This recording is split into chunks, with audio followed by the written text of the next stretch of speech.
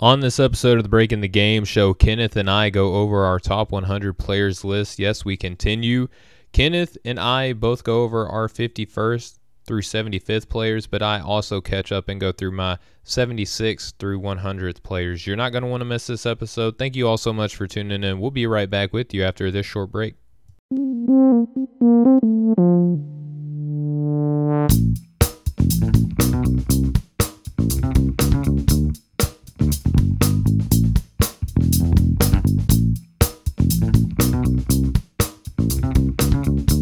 Hey, what's going on, everybody? Welcome to another episode of the Breaking the Game show here on the Nothing But Net channel on Dash Radio. I'm Stephen Gillespie, and joining me is co-host Kenneth Cotterill. Kenneth, what's up, man? How we doing? I'm doing well. Just came back from the bachelor party. Feeling the effects. Thus my trusty water with Mio here. But super excited to talk some hoops and break down our player lists. Yeah, man, absolutely. And for those who don't remember, Kenneth, we went through our top 100 players, or should I say, you started with your top 100 players, and I felt the need to kind of develop my own and try to play catch up. But just real quick, I know that you put out your, 76 through 100 players within your top 100, and you had a couple clarifying remarks that you wanted to throw out there. Let's go ahead and dive into those. Yeah, definitely. So when I went through 100 through 76 last week, I had already, my list 100 through 1 was already ready to go. And then I was thinking after the show, and I was like, oh no, there was one guy that I missed. And he's going to be on the list tonight. You'll see him a little bit later on here. But it was a guy that missed all of last year, was injured. But heading into this year, he's going to be 100% and ready to go. So that means that Dante DiVincenzo from last week will be dropping off the list to make room for this guy. It's a guy that I just couldn't leave off. So if you guys stay tuned, you can see who that guy is later on in the show.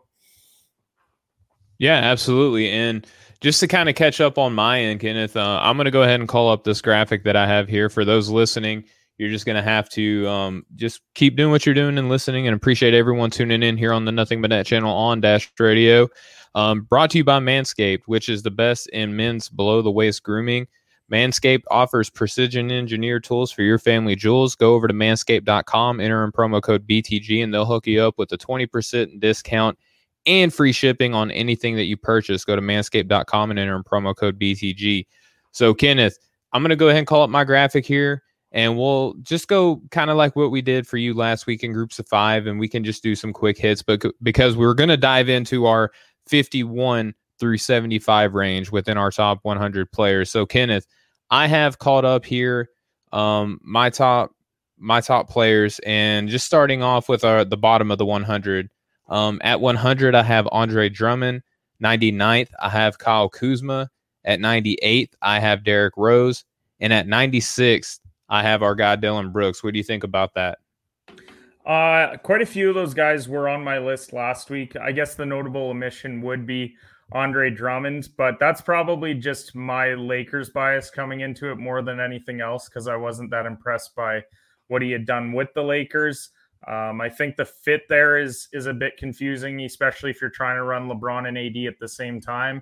There's not really a lot of room for Drummond. He kind of needs to play that Dwight Howard role. Oh, wait, Dwight Howard's on the team again. So I guess I'm just unsure of what his role is going to be with the team. That would be why I left him off of my list. But I see the justification for it. He's one of the best rebounders in the game. So when he is out there, he's definitely going to clean the glass well. Absolutely. And then for 95 through 91, I have Reggie Jackson, 95th, Danilo Gallinari, 94th, Kevin Love, 93rd, Josef Nurkic, 92nd, and then at 91st, I have Aaron Gordon. What do you think about that group of 5 there, Kenneth? Couple omissions once again from my list last week. Gallinari would have been off my list. I do like him as a player. I just really question what his fit is with Atlanta this year, especially with Reddish coming back after an injury. Hunter missed some time as well. They drafted Jalen Johnson. It seems like there's just a lot of 3s and 4s in that locker room. So I'm not sure if Gallinari is going to make it through the year with this team, or whether they're going to try and flip him at the deadline or what. But that would be why I would leave him off. I do like Kevin Love a lot.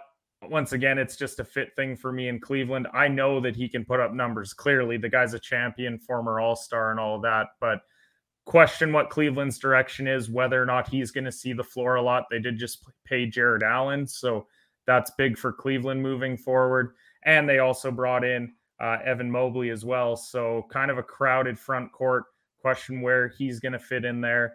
Nurkic, I mean, this is a guy that we jokingly talk about at Off the Ball Network. Some guys are really low on Nurkic and love Plumlee more, but I wouldn't quite go that far. I like Nurkic as a player. I just think he's maybe the fifth guy in Portland. And so that's why I would have him just off my list. Okay, that's fair enough. All right, so going from 90 to 86. 90th, I have Miles Bridges. 89th, Harrison Barnes. 88th, John Wall. Evan Fournier, 87th, and then at 86, Norman Powell. Any particular player you want to dive into there? I really like Miles Bridges. I mean, a lot of people point to him for all these dunks that you see that Bleacher Report puts out. Oh man, Bridges just threw down another one, and he's more than a dunker, folks. Like, he is a very talented player on that Hornets roster. I think he's going to be a big piece of what they're doing moving forward. But once again, there's just been a lot of stuff surrounding other players there. Like, I want to see how LaMelo Ball fits into it. They obviously drafted, I think it was Boo Knight went there. Yeah, Book Knight went there for sure. So I think that there's just going to be a lot more focal points in that team. You've still got Rozier there as well. I know Graham obviously departed from there, but I just question what his role is going to be with the team. So all of these, like, this is not a knock on these players. I mean, what people need to realize is, like, there's over 400 NBA players on rosters at some point throughout the year. So this is the top 100 of them. Like, these guys would probably be my 125 through 101, but that's not what we're doing here. It's our top 100. So I just would have him just missing out on my list as well. Yeah, and that's fair. And that's a good point just to kind of reset the vibe here on the show, is that just because you're not in the top 100 doesn't mean that you're not, one of the better NBA players in the league. We're only looking at, less than a quarter of all NBA players. Each team, there's 30 teams, 15 players per. That's 450 players right there. That's not counting two ways or Exhibit 10 contracts or G League players or what have you, So the top 100 is a pretty, exclusive club, even though you would look at the 100th player and the way that culture is now is like, oh, the 100th player, he's trash. Well, no, he's just not, a top 10 player. And that's okay. There can only be 10 of those guys. And it's just the nature of mathematics at this point, right, Kenneth? So people being kind of critical of the guys who are still very good contributors to winning teams. They're just not guys that you want to put, the ball in their hand or have high usage rates for. So Kenneth, going from 85 to 81. At 85th, I have Bogdan Bogdanovic. 84th, Victor Oladipo. 83rd, Tyrese Halliburton. 82nd, Draymond Green. And 81st, Joe Ingles. What do you think about that group of five? I really like the group. The question mark for me is surrounding Victor Oladipo. He's had some injury issues the last number of years, so I didn't feel right putting him in my top 100 because I feel like this is very much a prove-it year for Victor Oladipo, and he's going to be in a great situation to do so with the way that the Miami Heat revamped their entire team in this offseason. So when it comes to Oladipo, once again, just missing out on my list, but it's more so like, I think next year he's going to be in my top 100, but prove it to me that you can play a role in this Miami Heat team where you're not necessarily going to be asked to be the main scorer. They've already got Lowry, they've got Butler, Bam can score as well. So you've got all these guys that can score. Can he find his role with the Heat and truly contribute? And Joe Ingles, he was probably 101 for me, truthfully, because I really like Ingles' game, even in that crowded room that he has in Utah. And I think he gets underappreciated. So I'm happy to see him on your list because he does deserve some love, given that he is one of the best guys at playing his role in the entire association.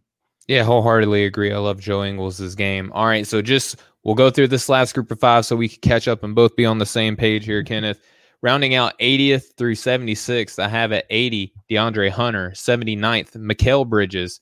78th, Jonas Valanciunas. 77th, Seth Curry. And then 76th, Tim Hardaway Jr. What do you think of that group there, Kenneth? There's a few there that I'm missing. Curry, I mean, he had a great year in Philadelphia. And with the uncertainty around Ben Simmons and what he's going to be doing, I don't think he'll be playing in Philadelphia, but until a trade happens, we have to assume that he's there. but Curry played a great role for that franchise. And Mm-hmm. I really like his game, especially his ability to shoot the basketball. He's one of the very best in the league. But outside of that, he doesn't do a lot for me. So I tended to lean towards more complete players than shooters on my list. Once again, though, he'd be just outside. DeAndre Hunter, I just want to see with that room that we were just talking about with the Reddish and the Johnson and the Gallinari, can he truly ascend and become one of a big three in Atlanta that they're trying to build? That spot currently being taken by John Collins, Clint Capella, and Trae Young. Can he snag one of those spots, or is it going to be one of these other guys there? And I really like Tim Hardaway Jr. I think he's going to play a little bit lesser of a role because they brought in Reggie Bullock in the offseason and a few other pieces. So he's still going to score the basketball. That's what he's great at. And that's why he's been in the league as long as he has, because he's just a bucket getter. But another guy that just misses out for me. All fair and good. And it's just kind of what's your flavor at that point, right? So now we're getting a little bit into the upper echelon of the top 100. We're starting to getting close to about halfway through that list, Kenneth. We're going to work our way up from our 75th best player all the way up to our 51st, and we can park, slow down a little bit, cruise, get into a little bit more discussion on these guys as we progress throughout the rest of the show. And again, you're listening to the Nothing But Net channel here on Dash Radio. Breaking the Game is here. My co-host Kenneth Cotterill and myself, we're going through our top 100 players, going from players 75 through 51. So Kenneth, why don't you walk us through your top, 75 through 51st player, and I'll give my take on these guys. Definitely. So Klay Thompson being at 75, everyone I think is going to think that I'm crazy for having him that low just because of what Klay was. But let's be honest, we haven't seen him play basketball in a couple of years now. So while I did say that other guys had to prove it, like Oladipo, who only missed some time last year, I'm giving Klay the benefit of the doubt because he's the multiple time champion and the shooter that he is.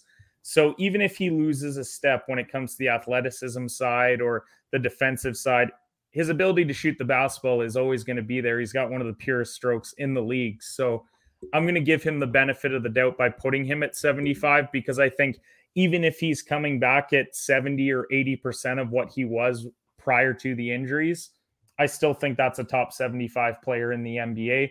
I won't be shocked if he is even higher on my list next year, but for now, I got to keep him at 75. 74 for me, it's Jordan Clarkson. I mean, sixth man of the year. We talked about bucket getters earlier. This guy is one of them, and he plays such a crucial role for Utah. I think what he truly does is he gives Connolly and Mitchell that much needed break, and they really don't lose a lot when they go to the bench. Because of his ability to just go and get 18 points like he did last year. So he's one of few bench players to be on my list, but I mean, sixth man of the year, how can you not have him on this list? Just because he's a bench player doesn't mean he doesn't play a major role for a team. At 73, I've got Anthony Edwards.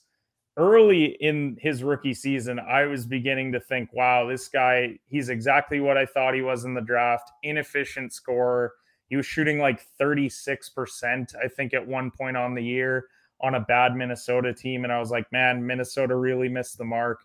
But then the second half of the year came, and he finished the year at 41%, which, you got to provide some context. That's why numbers don't always matter, because, yeah, you see 41 and you're like, oh, he's not a good scorer. Well, the second half of the year, he was around that 45% mark, which is what you like to see out of your guards. So really impressed by Edwards and how he turned it around. He was a 19-4-3 guy. Showed that he can distribute a little bit, which I think a lot of people had question marks in the draft last year about whether he could. So that's why I have him there. At 72, I've got Tyrese Halliburton, another rookie heading into his second year. And I just think he's a do-it-all guy for a franchise that desperately needs it in Sacramento. They've got Fox, their leader. They've got Hield, their shooter. But guys like Marvin Bagley just haven't panned out, and they went out in the draft. They got Tyrese Halliburton, a guy that was a 47% shooter as a rookie last year. Most of the year, he was even hovering around 50% shooting. So he showed that he can be a really efficient scorer. He can distribute. He can kind of do it all. He can play the 1, 2. I don't think the 3 is a little bit undersized for that, but the fact that you can play him at either guard spot is really helpful. And then at 71, it's Kristaps Porzingis. I mean, he was still 20-9 last year. He was 47% shooter. So Yep. maybe I'm being a little bit hard on having Kristaps this low on my list, but I just find that he really disappears in games as a number 2 option. And I know that it's tough in a Luka dominated offense because he's going to dribble. He's either going to shoot or he's going to try and find an open shooter. And Porzingis, yes, he can hit threes at 7-3, but that's not his biggest strength. And I think if he was in a better situation, I think he would be an even better player than he is. I'm just not sure if Dallas is the right fit. So I want to see if he's going to finish the year out in Dallas or whether they're going to go and try and find Luka a different number 2 option. But for now, I'll have Porzingis at 71. What do you make of the first 5? Well, so I'm going to get into my group of 75 through 71 here in a second. But the one guy I want to talk about is the guy you close out on. If I didn't even mention the name and I said, hey, Kenneth, how do you think, how would you feel about having a player on your team that averaged 20 points, 9 rebounds, 2 assists a game, shot almost 48% from the floor, 38% from deep, 86% from the free throw line, and was 7 feet tall and had a great jump shot? You'd probably be pretty stoked to have a guy on your team, right? But because it's Kristaps Porzingis, because he's pigeonholed into a role that I don't think is suited for him. He's not necessarily like a ball dominant perimeter oriented big man, but he's also just not a guy to park in the corner at the top of the high arch of the 3 where they like to put him a lot and just say, just cast away from here. That's not his role either. So I think even in a miscasted year, people are a little bit more critical on him than they should be. And it's because he's not the number 1 option. Typically the number 1 options get a little bit more of the benefit of the doubt, and the second option typically gets a little bit more of the blame. So, Kenneth, I'm going to go through my 75th through 71st player and love to get your take on these guys. So at 75, I have TJ Warren. Now, he's the guy kind of like Victor Oladipo, who we mentioned earlier. A little bit of the injury bug as of late, but I still think that he's a dynamic, capable kind of tweener 3-4 player. Can create a little bit on the offensive end. Is a capable defender as well. I think playing underneath Rick Carlisle in Indiana with a healthy season and have one of the more well-rounded rosters surrounding him, I think that he's going to shine a little bit. Richaun Holmes, I think our network is of the consensus that he's criminally underrated amongst, NBA discussions among top centers. Obviously, me having him at 74 isn't like me screaming that, we need to command respect for Richaun Holmes, but in a sense it kind of is, because I don't know how many of the casual NBA fans would even be able to point to what team Richaun Holmes plays for and correctly identify his style of play. Jared Allen recently extended in Cleveland. I love his game a lot. I thought that Brooklyn, when they made the trade for James Harden, I thought the team that really had the best deal that they didn't really give up much to get was Cleveland to get in Jared Allen. And he's kind of showing that he has more to his game than just being a lob threat or a rim protector. He can stretch the floor a little bit. He's a great rebounder. And we're going to get to see what he looks like next to another big in Evan Mobley in Cleveland. And I can't wait to see what that lineup looks like. You mentioned Anthony Edwards at 73. I have him all the way at 72nd for a lot of the same reasons that you mentioned. He kind of gets a little bit more of the benefit of the doubt because he's an electric, perimeter-oriented player. And I think that gives you a little bit more flavor in the eyes of many in the NBA. Much like you, I wasn't high on him coming into the draft. I didn't think that he was going to be top 5 worthy, but ultimately he still had a good rookie season. And just because he's not going to be the second coming of Carmelo Anthony doesn't mean that he's also not going to be a good player. I compared him a lot coming into the draft as Jason Richardson. Now I know a lot of people know who he is. The ones that know who he is say, okay, not a bad player, kind of borderline all-star type guy, and coming into the league, a lot of the same characteristics, physically and on the court, but not really a guy that you look at as like, okay, he was a steal of the draft type player. So Anthony Edwards, I think that you should have a, Jason Richardson poster up in your room. You should be modeling your game a little bit after him in probably more of a contemporary manner. And then 71st, Mike Conley Jr., he's kind of coming up there in age and still commanding close to $30 million a year. Playing next to Donovan Mitchell, his skill set kind of perfectly balances them. They have kind of a yin-yang backcourt with those two. And now they have his successor waiting in the wings. Can't wait to see what he looks like as a mentor on the floor. Kenneth, what do you think of that group? I really like the group that you have there. I think we have a similar mindset you have with TJ Warren that I do with Clay, which is that injuries obviously are a factor in where they're rated, because when they're at 100%, they're probably a lot higher. But this is a prove it situation for both of them. So I think we just kind of differed on who that player was. Holmes, I mean, I had him at 78. So I think we're in the same ballpark of he's just very underrated. And I think part of it is being in Sacramento. When everyone says Sacramento, they talk about Fox, they talk about Heald. They even talked about Halliburton last year in the Rookie of the Year discussion, and they forget about the year that Holmes actually had, which was really impressive and a piece that could be a major part of Sacramento getting back to winning basketball. So I like Holmes there. Jared Allen, I mean, I've been a big fan of this guy since he was in Brooklyn playing those playoff series, going at it with Joel Embiid. Like, for such a young player to perform on a stage like that and now get to go to a situation where you're now more in the rebuild mode, I think he's just going to be a crucial part of that. And people were killing the fact that they paid him 5 years, $100 million, but a lot of people can't name like anything about Jared Allen, like what his skill set is or anything about him. And it's like, just watch him. Like, if nothing else, he's someone that's really going to help Evan Mobley become a better basketball player, because his strengths are Mobley's weaknesses right now. So that's why I liked Mobley getting drafted there, because at least he's not even an old veteran. Like, let's not forget, Jared Allen is young himself. He's like 23, I think. So it's not like he's a super old player, but he's been around the league already. He's bounced around a little bit. So that's why I like your Allen pick there. Edwards, yeah, I see the Jason Richardson comparisons, a little bit less athletic, but also like the borderline all-star thing is there. And if you have a borderline all-star that you drafted where you did, like, that's not necessarily a bad thing. He gets killed because of where he got picked, but it's more so the team situation as to why he got picked there. Like, there was no need for them to go and get LaMelo Ball at the time because you had Russell there and you assumed that he was the point guard. And you had no need for Wiseman because you got Karl Anthony Towns. Like where are the minutes for him at that point? So I think it was unfair for Anthony Edwards. He got a lot of flack because of where he got picked, but it was more so team need than anything else, and he impressed. And Mike Conley, I'm a bit higher on than you are.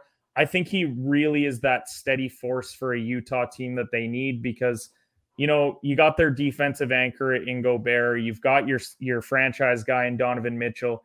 But he's just a veteran point guard that's been around a long time. He's always been productive. He does all the little things that you need him to. So he's not even on my list tonight. He'll be on the next list that we talk about. So I guess I am a lot higher on Mike Conley than you are, not a little bit. But I understand why he's there, especially that the age argument definitely has to be something that has to be pointed out. Yeah, for sure. So why don't you go ahead and walk us through your 70th through 66th player? So I've got the other Bogdanovich now. They're both just so impressive, and the fact that they're playing such great wing roles for winning franchises is what impresses me the most. I mean, Bogdanovich last year, he's a 16-3-3 guy, but he shoots 47%, which is really good for a wing player. And I think he just found his role last year with that Atlanta Hawks team. Now, this comes back to the previous argument of, okay, how's he going to fit in with these up-and-coming guys that we're assuming they're going to have to pay down the road? What is his true role with Atlanta? But I think at least for this year, if nothing else, he's just a knockdown shooter on the wing, and Trae Young has proven that he's one of the best distributing point guards in the league. So if you need a guy to do that, provide a little bit of rebounding, and also be able to swing it to the corner, I think Bogdanovich is your guy. Jared Allen, we already talked about him. I mean, he's at 69 for me. I just think he's really underrated. And I'm glad that you have him at 73, because I think then we're on the same page about how good he really is and how good he could be for Cleveland moving forward. Gary Trent Jr. at 68. I mean, he didn't shoot the ball well when he got to Toronto, but it is tough to be brought in at the deadline. You're on that Toronto team that didn't get to play at home last year. You know, there's a lot of COVID issues there, and just trying to fit into that Nick Nurse system that they have. So I expect him to bounce back. They obviously paid him this offseason, so he better bounce back. Otherwise, Toronto could be in a little bit of trouble. I think he's 3 years, 54. So he's going to slot in, I think, into the starting lineup. I think it's going to be him and Van Vliet running the point and shooting guard spots. You've got OG Anunoby, you've got Boucher, you've got Siakam. All the pieces are there. He just needs to step up and be one of those contributing scorers for them, and I think he'll play well in Toronto. Karis LeVert, 25-5 last year, 44% shooting. It was in limited action, though. Like, let's not forget that obviously the trade involving James Harden happened, and then he had some health concerns, which shout out to Karis LeVert for getting healthy and the fact that he's going to be back this year. Like, he deserves flowers for beating the illness that he had, and it's great to see him back in the league, contributing to an Indiana team that really needs him.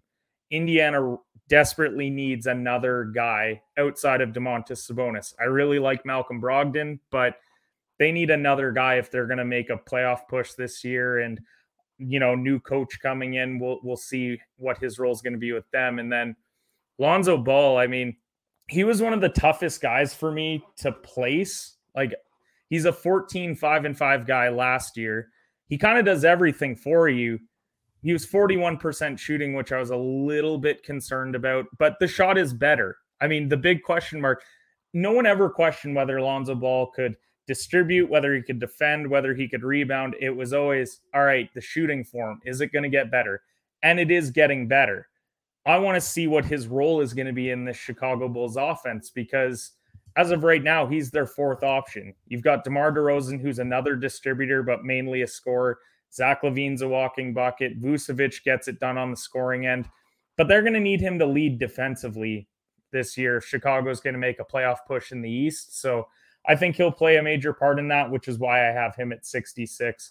What do you make of my first five, 70 through 66? Well, you had a lot of stones to put a guy that I had to leave out begrudgingly because I just didn't see Gary Trent Jr. I know I mentioned on our last show that I would put him in, but as I was looking through my list, I think he's in that neighborhood that you were talking about earlier, Kenneth, where he just lives in that, 101 to 125 range. And it was really hard for me to put him in because he shoots really well, but I don't think that of the shooters that I had in the bottom of my top 100 that he really beats out just the guys who are really good at shooting, like a Seth Curry. So I kind of had to begrudgingly leave him out, but I love the fact that you have him because I personally like him a lot as a player. You mentioned Karis LeVert, the fact that he's kind of overcoming odds. I think he's on a team that really kind of suits his strengths a little bit because he has creation ability, but he's not necessarily a primary creator. So I think that that's good. Lonzo Ball, I have him on my list. We'll talk about him. I have him a little bit higher than you, but it is one of those situations where you think, okay, maybe he left LA. He played in New Orleans. He kind of came into his own a little bit more as a more well-rounded player, developed his outside shot a little bit more. And I think that helped him out. Bogdanovich, I mentioned him on my previous count, my 76 through 100 players. It's just, to be perfectly honest with you, Kenneth, it's really hard to peg where these Atlanta Hawks players fall within the top 100 because they have so many guys that are pretty close to each other and they each have like different skill sets. So it's like, which one do you value more type thing, And then Jared Allen, I mentioned him earlier. So it's, can't talk glowingly enough about him. And I just think playing in Cleveland is going to hide him a little bit, kind of like how we said with the Rashawn Holmes. But I think he has a little bit more of a dynamic of a game, if that makes sense. Definitely does. I think what Allen's biggest strength is on the defensive side. I think he can be a defensive anchor for them, given his shot blocking ability and his rebounding. So I think that's going to be his biggest role that Cleveland needs because they've been one of the worst defensive teams for a number of years now. Yeah, no doubt about it. So we'll go into my next group of players, 70th through 66. And I'm really curious to get your assessment of this group of five. So at 70, I have Andrew Wiggins. At 69, RJ Barrett. At 68, D'Angelo Russell. At 67th, Buddy Hield. And at 66, Spencer Dinwiddie. Now, Dinwiddie is coming off of an injury season, but to me, he reminds me so much of like a Malcolm Brogdon type dude. He plays really mature. He doesn't force a lot of poor play. He makes the guys around him, he makes their life a little bit better in very subtle ways. It doesn't really pop unless you're looking for it. Buddy Hield, very good shooter. We don't know how he's going to play in Sacramento if he continues to play at all this season. Maybe he gets moved. D'Angelo Russell, he's kind of like a Kristaps Porzingis version of a guard. It's like he gets knocked down so much, but if you go back and look at his numbers, he's really not as bad as what his reputation as far as mainstream media would tell you, right? RJ Barrett, I love him. I'm sure this is going to make a lot of people on our on our network happy having a New York Knick within the top 100 here. But RJ Barrett, I think he's coming into his own. He's developing as kind of like a DeMar DeRozan-esque type player, which is why I'm so glad that the Knicks didn't get him, because more overlapping position. Now, not to say that the Knicks would not have done well to get him. It's just you don't want to have mirroring skill sets. You kind of want to build your roster to be a little bit more well-rounded. And then Andrew Wiggins, another one of these guys where like he's developed a poor reputation as far as big media goes. But if you look at his season in Golden State last year, I think that he actually had one of his better seasons as a professional. What do you think, Kenneth? So I'll highlight more so the two guys that I don't have on my list, because I do have D'Angelo, RJ, and Andrew a little bit later on, so we can touch a bit more into why I like their game a lot. Buddy Hield, like, I think your thought process on Buddy Hield is my thought process on Gary Trent, but I think Gary Trent is more secure in his spot, and I'm just curious what Sacramento wants to do with Hield, because we heard in the offseason they were talking about Hield potentially going to LA, but then LA gets Westbrook, and then suddenly that blows up. But we've heard Buddy Hield rumors for a couple years now. They've been throwing his name out there. And so I don't know if he's going to make it through the season in Sacramento. And I also question, well, with Halliburton going into year 2, is he going to eventually replace Buddy Hield in the starting lineup? Is he going to just be the sixth man? Or is Buddy Hield going to become the sixth man and just be kind of like a bucket like Jordan Clarkson is? So I have my concerns about Hield there. I like Dinwiddie a lot, but this is just an injury thing for me. It's a significant injury that he's coming off of. He's going to a situation in Washington, though, where there's going to be plenty of opportunities. Outside of Bradley Beal, all of those players, whether it's Kyle Kuzma, Spencer Dinwiddie, KCP, guys that were already there in Bertans and Hachimura, they're going to be fighting for minutes on a team that has potential to get into the play-in game because you have that Bradley Beal type talent there. So I mean, if Dinwiddie lives up to the 66 ranking that you gave him, I think we could see Washington get to that 10 spot. There's just so many guys there that I want to wait and see, because this is going to be essentially a whole new group playing together with all the trades that happened with Washington. Yeah, and I think with that new group of players, what you're going to look for a rookie head coach to do is trust your guard, right? Because typically what you see in the NBA is that guards are extensions of the head coach out there. And a good buddy of the show and of the network, Kieran Pruitt, writes in and says Trent Jr. is underrated defender too, though.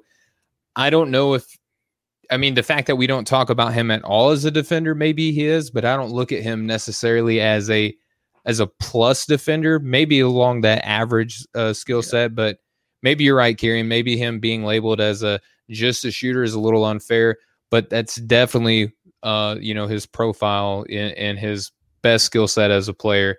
So, Kenneth, why don't we go ahead and dive into your 65 through 61? Yeah, so this is a list of a couple guys that really have to prove it this year, because I think they might be on borrowed time with this franchise. But at 65, I mean, Mikal Bridges, such an underrated year that he had. Mm-hmm. I mean, he's a 13-4-2 guy, but he shoots 54% from the field. So what I like about him is that in that Suns offense where you've got Booker, you've got Paul, you've got Ayton, he just picks his spots. And I think that's pretty rare in the NBA, to like really know your role with the team and not overextend yourself, because there's very few times where I was like, man, what is Bridges doing? Like, he's just a really smart basketball player. He makes all the right plays that you need. And I think I might be a little bit biased here because I'm such a fan of his just personally that I'm putting him at 65, but I think he could live up to that given he is so young in that Phoenix system. 64, it's a guy that you talked about earlier, DeJounte Murray. The numbers speak for themselves, 15, 7, and 5. And he's going to need to do that for the Spurs this year, because with DeRozan departing, he's going to play a major role in that franchise, and he's going to be their go-to guy the majority of the season. So I have him at 64 because I think he's going to put up stats on a team that may not win a lot of games, but I think that he's also going to help make his teammates better, as you can see from his assist numbers. Kemba Walker at 63. You'll be touching on him in a little bit here, but Kemba is in an interesting situation in New York because they didn't pay him a lot, but the upside is there for him to cash in once again in his career. He's going to be basically handed the keys for the Knicks to run their offense. I don't see a situation where he's not starting, and if he's not, then he's a 6 man of the year candidate. But I really like Kemba's game. He's got knee problems, and that's a concern.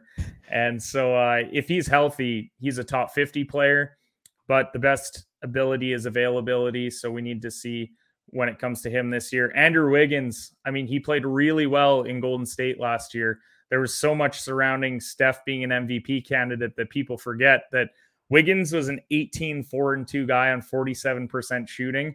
And people always used to talk about, well, he's inefficient, upping it to 47%. He really improved in that department. He was starting to play some winning basketball with Golden State towards the end of the year there. So I like Wiggins, but now it comes back to, well, Clay is going to be entered back into the lineup. They just went and drafted Moody. They drafted, slipping my mind, but they drafted somebody else as well. Kuminga. Oh, yes, they did. Kuminga. They drafted, Kuminga.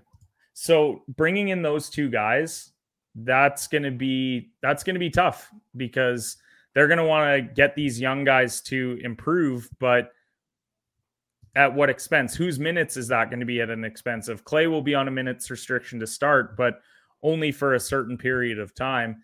And then RJ Barrett at 61. He had a great year with the Knicks, and I think a lot of people clown him for the postseason that he had, but a 17-5-3 year for a guy that was his second year. Like he's coming into, though, okay, we have Randall. Now is RJ going to be a big 3-piece for us moving forward? Because they're going to be eyeing up free agency next year. And can he be that guy for them? So what do you make of my 5? Yeah, I love your 5. Mikal Bridges is the guy that made my previously mentioned list. You're a little bit higher on him than me. The same thing with DeJounte Murray. I think it's just where do we value these young guys in a kind of a more mature system. But your point about DeJounte Murray is well taken because that team's going to be opened up a little bit more for him to take a bigger look.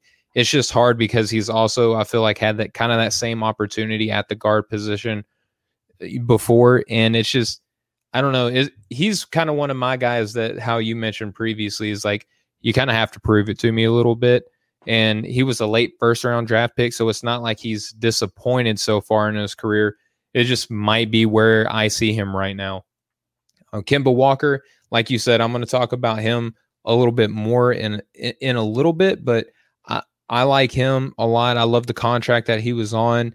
There's really low risk, high reward. Playing alongside Derrick Rose, I think, is going to be helpful for him too. A guy who suffered his own fair share of injuries and has retooled himself as a kind of a role player. Maybe he gets a little pro tip from a guy like Derrick Rose. Andrew Wiggins, just got done talking about him earlier, highly slept on season. And the same for RJ Barrett, man. So a lot of similarities within my previously mentioned range and this current mention of range. So this is where we're kind of seeing eye to eye, Kenneth. And I think that's pretty cool, man. I love that aspect that, sometimes we could be different, but hey, there's nothing wrong with being the same every once in a while. Yeah, definitely. And I think we didn't show each other's lists ahead of time. This is strictly what we thought, and then we sent them in, and now we're talking about it. So the fact that we are that close, I think, is really, really impressive. So what would be your next 5 that you have then for your players? We'll kind of rip through these last number of players.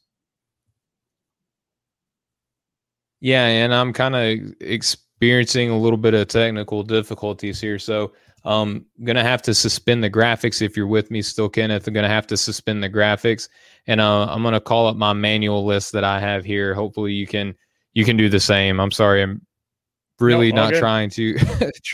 Yep. So 65 through 60 here.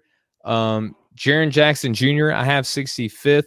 A little bit of a down year. I know that a lot of people might be curious as to why I have him so high. I just think that last season was a little bit more of an aberration compared to what we're going to see. We've seen him play well before. He's one of these guys that has a little Karl Anthony Towns in his game where he can stretch the floor. A lot of his possessions are going to come from beyond the arc. So I really like him. I think that having a healthy season, the rumors that we're seeing, a Dylan Brooks might be being shopped around. So maybe they're expecting a fully healthy Jaren Jackson Jr. this season in Memphis, and that spells trouble for a lot of their opposition here. At 64, I have Miles Turner, kind of the same thing. He's a perimeter-oriented big, can lead the NBA in blocks. We've seen that before. I think because he plays next to Sabonis, you're not really getting to see his full display of talent, but I think that it's there. I think that, his combination of perimeter play, blocking shots, I don't think that we get to see him rebound as frequently as what a lot of people would probably like, because he boxes out to allow a guy like Domantas Sabonis to come down with the board. And sometimes it's just people don't realize this, but teams, they scheme their rebounding system for certain people to get the ball in their hand so other people can get down the court a little bit quicker.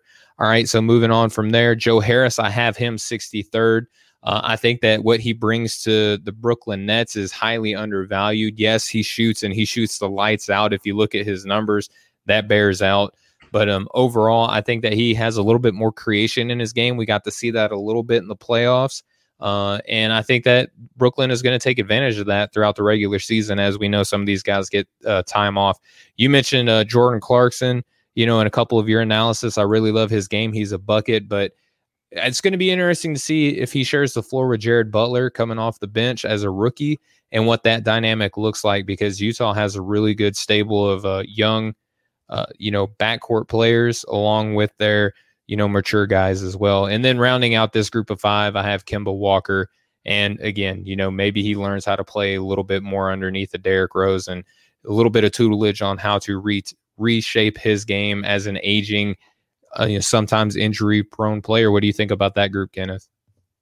Yeah, when Jaren Jackson Jr. is healthy, he's a really talented player for Memphis, and he should be, given where he got drafted by them.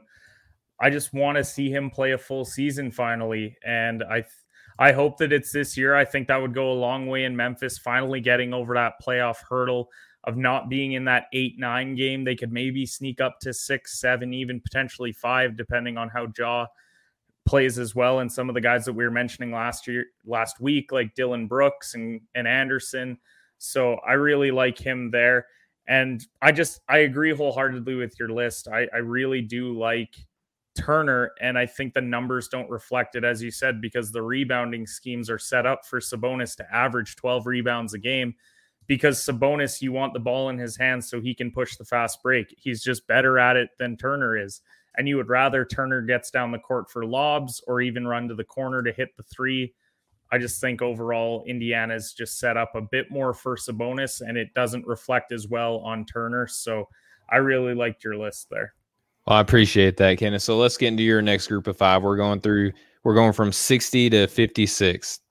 So at 60 is Miles Turner. We were just talking about him. 12, 6, and 1 sounds like the least impressive stat line that I've said tonight, but defensively, he's an anchor. Like, when you're averaging 3 blocks a game, you're an anchor down there. And it may not reflect necessarily blocks some nights. Like, you'll see like, oh, he only had 1 block, but he'll alter so many shots.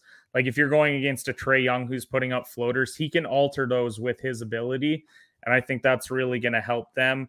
When I look at 59, Marcus Smart, I just feel like he's so underappreciated for everything that he does for the Celtics, whether it's take the charge that you need, the rebound that you need, the key 3, he kicks it to the corner to hit that open shot. I just think Marcus Smart, the role that he plays in Boston especially, is why I have him at 59. I don't know if he would even be that high on my list if he's in another system that doesn't have the faith that Boston does in him. So that's why I have Smart at 59. I said that Turner might have had the most unimpressive stat line, and then we get to Draymond Green. It's 7, 9, and 7. You're like, okay, really? But Draymond, he's the Turner for Golden State, and he does it better than Turner does because he's that defense does not work in Golden State if you don't have Draymond Green there. And I think the role that he plays, especially in the passing, and he pushes the ball with his rebounding and getting out in transition, just because he can't shoot the basketball doesn't mean that he doesn't have value. And I want to value defense and winning and all of that Draymond brings to the table. So that's why he's at 58. Valanciunas, he was so tough for me to place here. He's a tough one to place because he's got metrics that suggest that he's much higher than where other people have him. Like he's 17 and 12 shooting 59% from the floor. And I have him at 57. But when I look at even the six guys ahead of him, I would just rather have him on my team moving forward into this season because I think of just the way the game is played now.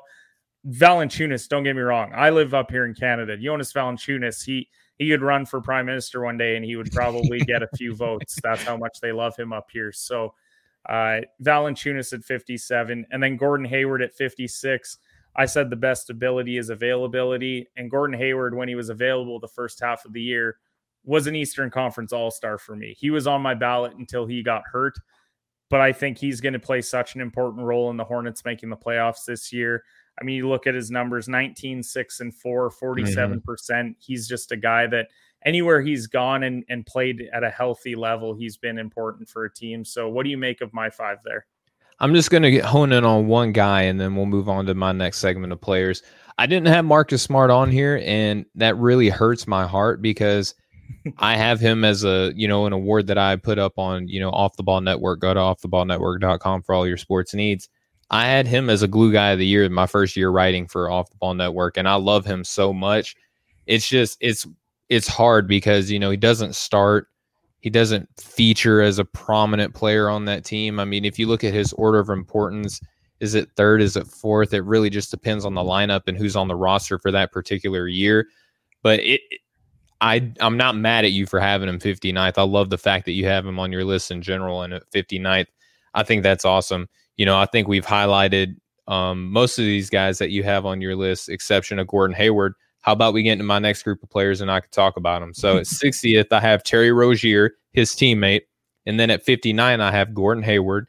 At 58, your aforementioned Lonzo Ball. At 57, Clint Capella. And then at 56, I have Christian Wood. So Terry Rozier, highly underrated guard. I think that whenever he was acquired in that Kemba Walker deal from Boston, that a lot of people didn't realize that maybe Charlotte won that deal because Kemba Walker is now a New York Knick playing against his former Boston team. And he's missed substantial amount of time, albeit he's still a really good player. But Terry Rozier quietly has become one of the more underrated, guards in the NBA. Gordon Hayward, you just mentioned a lot of the same things I like about him. One of the things that I really enjoy is his positional versatility because he's a guy that can give you minutes 2, 3, 4. I don't know if you can play him small ball 5 due to his injury history, but we've seen smaller, frailer guys play at that position. So wouldn't be surprised if you can get spot minutes from him there, but I don't think that the Hornets are going to do that. Lonzo Ball, mentioned him. He's going to be in a position to where he can, potentially, he could potentially improve his stock, but I think because he is developed into such a talented 3-point shooter, he can for sure expand his role. It's just going to be interesting to see how much does he have the ball in his hands with Zach LaVine and DeMar DeRozan, who both have shown that they need to be a little bit more ball dominant to be at their best. Clint Capella, criminally underrated player. I feel like this is the theme of breaking the game of our top 100, Kenneth, is that people sleep on the importance of centers in the NBA, and there's some really undervalued giants that do so much. And Clint Capella, we talk about, your Cam Reddishes, your DeAndre Hunters, and what have you. Clint Capella, this Atlanta Hawks team would not be as talented as it is without Clint Capella anchoring that defense. Vitally important. And then Christian Wood, my guy for most improved player of the year up until he got hurt. I think in Houston, he expanded his game so much, beyond the arch, inside the paint, a little bit of playmaking ability, but his defense is there and so is his rebounding. So Kenneth, what do you think of that group? So I'm going to key in on one player as well, and then I'll wrap up with my last 5 there, and that's Terry Rozier. And he's a guy that I really like Terry Rozier a lot, but how long does he have in Charlotte before they go to this young backcourt? Because LaMelo Ball is the rookie of the year. You just went out and drafted Boo Knight. He's kind of the third guy, and I think this year he'll be the second guy. But if Boo Knight turns out to be what we think he is, then Terry Rozier, I'm not sure if he's going to be starting by the end of the year, especially if the Hornets start to fade a bit, because they're hovering around that. They could finish 9th or 8th, but they could also finish 12th or 13th. So that was my only reservation with Rozier, is that I don't know how much longer he's going to be a vital role for Charlotte. We talked about Hayward, Lonzo, love Lonzo a lot. And then Capella and Wood, they're making an appearance next week for me, because you talked about the role of the center position in the NBA and how it really is just underappreciated as a whole. And I think I rewarded that by putting them on the next list, especially when we talk about my next 5 here. Looking at those guys, I think I've really valued what they bring to the table. Capella being the defensive anchor, but also I think he led the league in rebounding, or he was top 3, like he was up there. Christian Wood, prior to having some injury concerns, we were talking about him for most improved player in Houston. He could be a vital role in their rebuild. So I really like those 2 players, and I'm even a little bit higher on them than you are. So I'm glad to see that you have them even at 57 and 56 because of what they bring to the table. Yeah, and I appreciate the kind feedback that you just gave me, because, hey, if one thing that we're learning on Breaking the Game now that we're co-hosting this together is that the big man is still vitally important, and we'll champion those giants of the NBA. So, Kenneth, what we're going to do now is what we typically do when the show runs a little bit longer. For those listening, thank you so much for listening to this here on the Nothing But Net channel on Dash Radio. We're going to continue our discussion, because here on Off the Ball Mondays, you have so much basketball content that you got to listen to. Next up, you're going to listen to Mo Murphy on the Up and Flame show. Following him, you're going to listen to Chris LeBron, our president of the Off the Ball Network, with the Off the Ball Pod. And then later this evening at 8 p.m., you get to listen to the Hoopers basketball show here on Off the Ball Network Mondays here on the Nothing But Net channel on Dash Radio. But if you want to listen to Kenneth's last group of 60 through 56, or excuse me, 55 through 51, and then my last grouping of 55 through 51, you're going to have to go and follow us on our podcast. That's Breaking the Game. Anywhere podcasts are available, you'll see these cool little headphones and a basketball hoop that'll let you know you're in the right place. Before we close out, I just want to remind our lovely listeners and viewers that this show is brought to you by MyBookie. Go to mybookie.ag, enter in promo code Off the Ball, and they will hook you up, man. I'm talking 50% of your first deposit and up to $1,000 cash. Kenneth, if they're following your golf tournament, I know you had a down week, but I mean, my goodness, dude, what were you at? Like 20 straight weeks of winning? It was one of the greatest feats in just, consecutive wins for bettings I've ever seen. All they got to do, man, is go to offtheballnetwork.com for all their sports needs. Look up any article that you or our buddy Pat with the Say It Out Loud show post up about betting, enter in promo code Off the Ball, and they can win big, man. What do you think about MyBookie? Oh, I love MyBookie. I've been using it for all the articles that I've been doing. All the odds that we put out there come from MyBookie as well. We're not going to FanDuel or DraftKings or anything like that. You got to head over to MyBookie, enter the promo code Off the Ball in all caps. And I mean, it was 9 straight weeks, but it sure felt like I was the Undertaker at WrestleMania for a while there. I was on a tear, and then unfortunately I took an F5 from the old Brock Lesnar. So yeah, definitely. Well, hey, now next thing you know, you got AJ Styles this upcoming week, and you're going to get sent off into the sunset like a true wrestling legend. All right, so enough of the wrestling analogies here on the Breaking the Game show. Just want to thank you all so much for tuning in. If you want to follow us as a show, you can look us up anywhere: Twitter, Facebook, Instagram at BTG NBA Pod. You can look up myself at Stephen G Hoops. You can look up Kenneth at shooters_pod. And again, just keep looking us up. Follow Off the Ball Network on all social media pages. That's OTB_network for Twitter. And then anywhere else at Off the Ball Network. So, Kenneth, we're going to close out. Just want to thank everyone so much for tuning in. This has been the Break In the Game show here on the Nothing But Net channel on Dash Radio. Come follow us on our podcast, because right after I get done talking, we're going to continue the show for the podcast. So don't you go anywhere, and stay tuned if you're listening on the radio show for Off the Ball Mondays. We'll talk to y'all next time. Much love, everybody. So, yeah, at 55. Nope, we're good. We're going live. We're going. People are watching and listening. At 55 is John Collins, the guy that just got paid. And we were talking at Off the Ball Network about, well, is Collins even going to last in Atlanta? Like, are they going to bring him back? And they decided that they were going to, on a pretty favorable contract for what he can potentially bring to the table for a playoff team there. But 17-7-1 last year, 55% shooting, incredibly efficient. And I just think he plays a great role for what Atlanta needs. I mean, we were talking about the 3s and 4s that are there that are fighting for minutes. Well, they are stuck behind John Collins still. So I have him at 55 because of that. I just think that he's a guy where if Atlanta's a top 3 seed, you could be looking at him being a potential all-star. You mentioned Clint Capella in your previous list there. You could be thinking about him as a potential first-time all-star as well. So that's why I've got John Collins at 55. I got D'Angelo Russell a bit higher than you did. I know that he was hurt last year. He still put up 19, 5, and 2, 41% shooting. He was right around the same range as Edwards was, but 38% from downtown. He is one of the true knockdown three-point shooters from the point guard position. He's going to play a vital role in whether or not Minnesota can finally figure this situation out.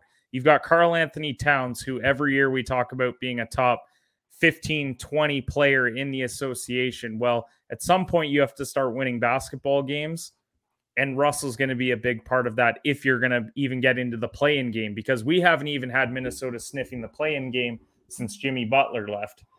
But at 53, Michael Porter Jr., he just had a great year last year for Denver. What derailed them ultimately was Jamal Murray getting hurt. But when Michael Porter Jr. was out there, we're talking about a wing player at 19-7, shooting 54% from the field. So he's not overextending himself. He did a little bit at times when Murray was out, but when Murray is there, I mean, he's just something special to watch. His size, his ability to create his own shot, it's really impressive to watch. So I've got Michael Porter Jr. at 53, especially since with Murray missing time, he's going to have to play a vital role as the number 2 in Denver there. At 52, I've got the rookie of the year from last year, LaMelo Ball. If I was wrong about Anthony Edwards, I was dead wrong about LaMelo Ball last year. I thought it had bust written all over it. I thought he's too flashy, he's too this, he's too that. He completely shut me up, and I'm a LaMelo Ball fan now, just based off of even his rookie season. You look at 15, 6, and 6, 43% shooting. The concern was maturity and can he shoot the basketball? Because, yeah, we saw him score 92 points in a high school game, but can he consistently shoot the 3 ball in the NBA? Well, he was 35% as a rookie. And there was a lot of times where he wasn't hitting standstill threes. It was a lot of creating off the dribble, off the pick and roll. He's stepping out and hitting 3. I'm just impressed with his game. The way that he distributes the basketball, especially. I mean, he made Hornets must-watch basketball last year. And it's exciting to see for a small franchise to have a budding superstar in Charlotte. And we weren't sure if that was going to happen for a long time after Kemba left. And people have almost already forgotten his first name after seeing LaMelo Ball that first year. And then at 51, Jeremy Grant. I mean, I could not have imagined that was even possible what Jeremy Grant did last year. I mean, we saw what he was in Denver, and then he goes to Detroit and 22, 4, and 3. Now, people will say empty stats on a bad team. I believe if you're a hooper like he is, I mean, even on a good team, you give him an opportunity and he's a 17 point per game guy. And there's only a handful of those in the NBA. So Jeremy Grant, for me, he was my most improved player up until the injury as well. And that kind of derailed his chances. But Jeremy Grant at 51, what do you make of it? Well, I'm going to be talking about him more here in a little bit, but love him that you have him where you do. A lot of these guys, man, I'm either going to be talking about them at a later date, or it's going to be shared at a later date, or I've already discussed them. You know, I love John Collins. I think that he's highly valuable. I did not see Atlanta just letting him go for nothing. That would not have made sense at all. D'Angelo Russell, you value him a little bit higher than me, which is kind of apropos for what I spoke to him earlier when I gave that analysis, is that he's kind of that Kristaps Porzingis at the guard position where a lot of people want so much more out of him, but what he's giving you isn't bad. You know what I mean? So that's there. Michael Porter Jr., like I said, he'll be on future discussions for me, as will LaMelo Ball. But let me roll into Jeremy Grant here. I have him at 55, and he was the guy. I said Christian Wood earlier was my guy for most improved player. I misspoke. He was one of my guys. He was in that top three, but Jeremy Grant was the guy. On offtheballnetwork.com, I posted an article called Taken for Granted. And that was when I started hearing that, you know, a Julius Randle was going to win most improved player. Not that he wasn't quote unquote deserving. It was just that I think that we've seen what Julius did in New York, in New Orleans. It's just that he played in a different market to where he could fully display that stuff. Whereas Jeremy Grant, at most, at best, at any team he was ever on, was maybe the fourth option, depending on the lineup that he was in, showing that he could give you valuable minutes as a number one and doing it in a somewhat efficient manner. And then also being a terrific defender on the other side of the ball. Highly underrated, highly undervalued.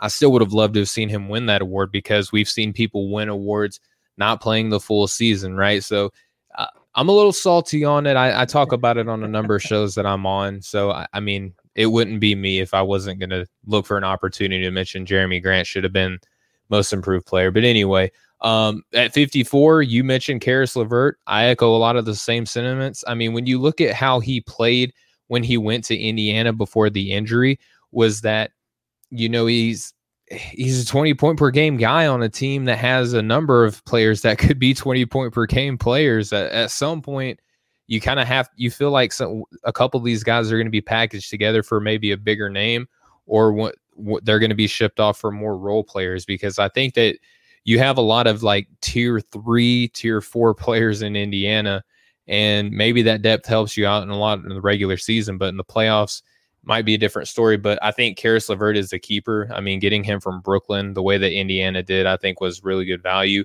OG Anunoby at 53. I don't know how you feel about me having him where I do. This might be the most biased positioning on my board, I think, so far, because I love OG. I love his defense. I love two-way ability in a player.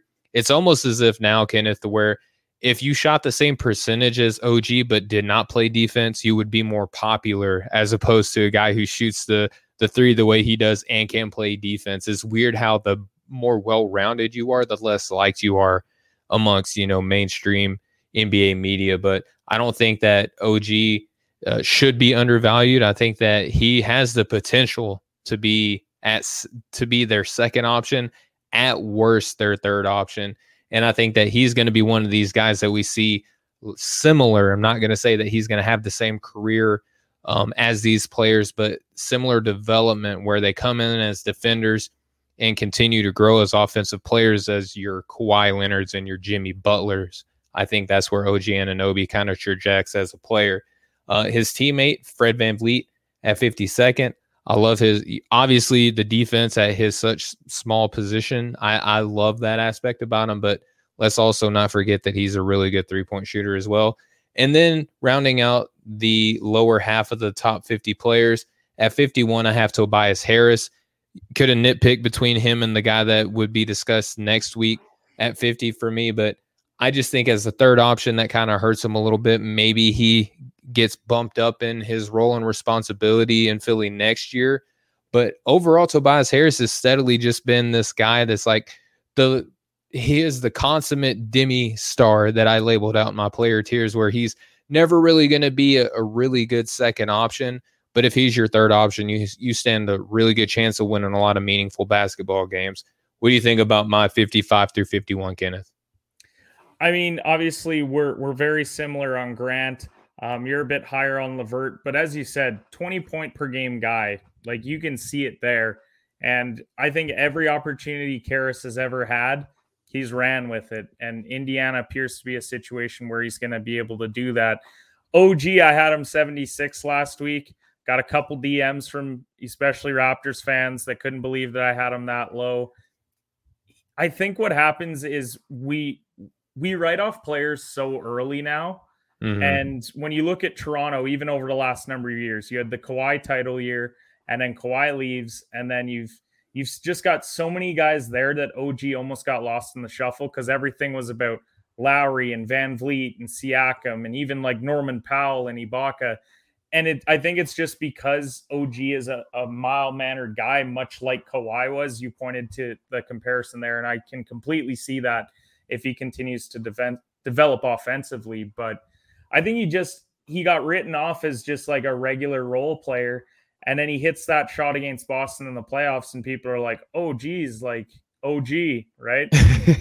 Love how that played in there. That was not planned, but there you go. It is funny to see that he hits a shot like that, and it's almost like that kick-started his confidence on the offensive end, and he shot it efficiently last year as well. So I'm not mad with OG being at 53. If I was starting a franchise and I needed a role guy to play the three that had had potential to be an all-star, OG would be one of those guys for me that I'd be looking at.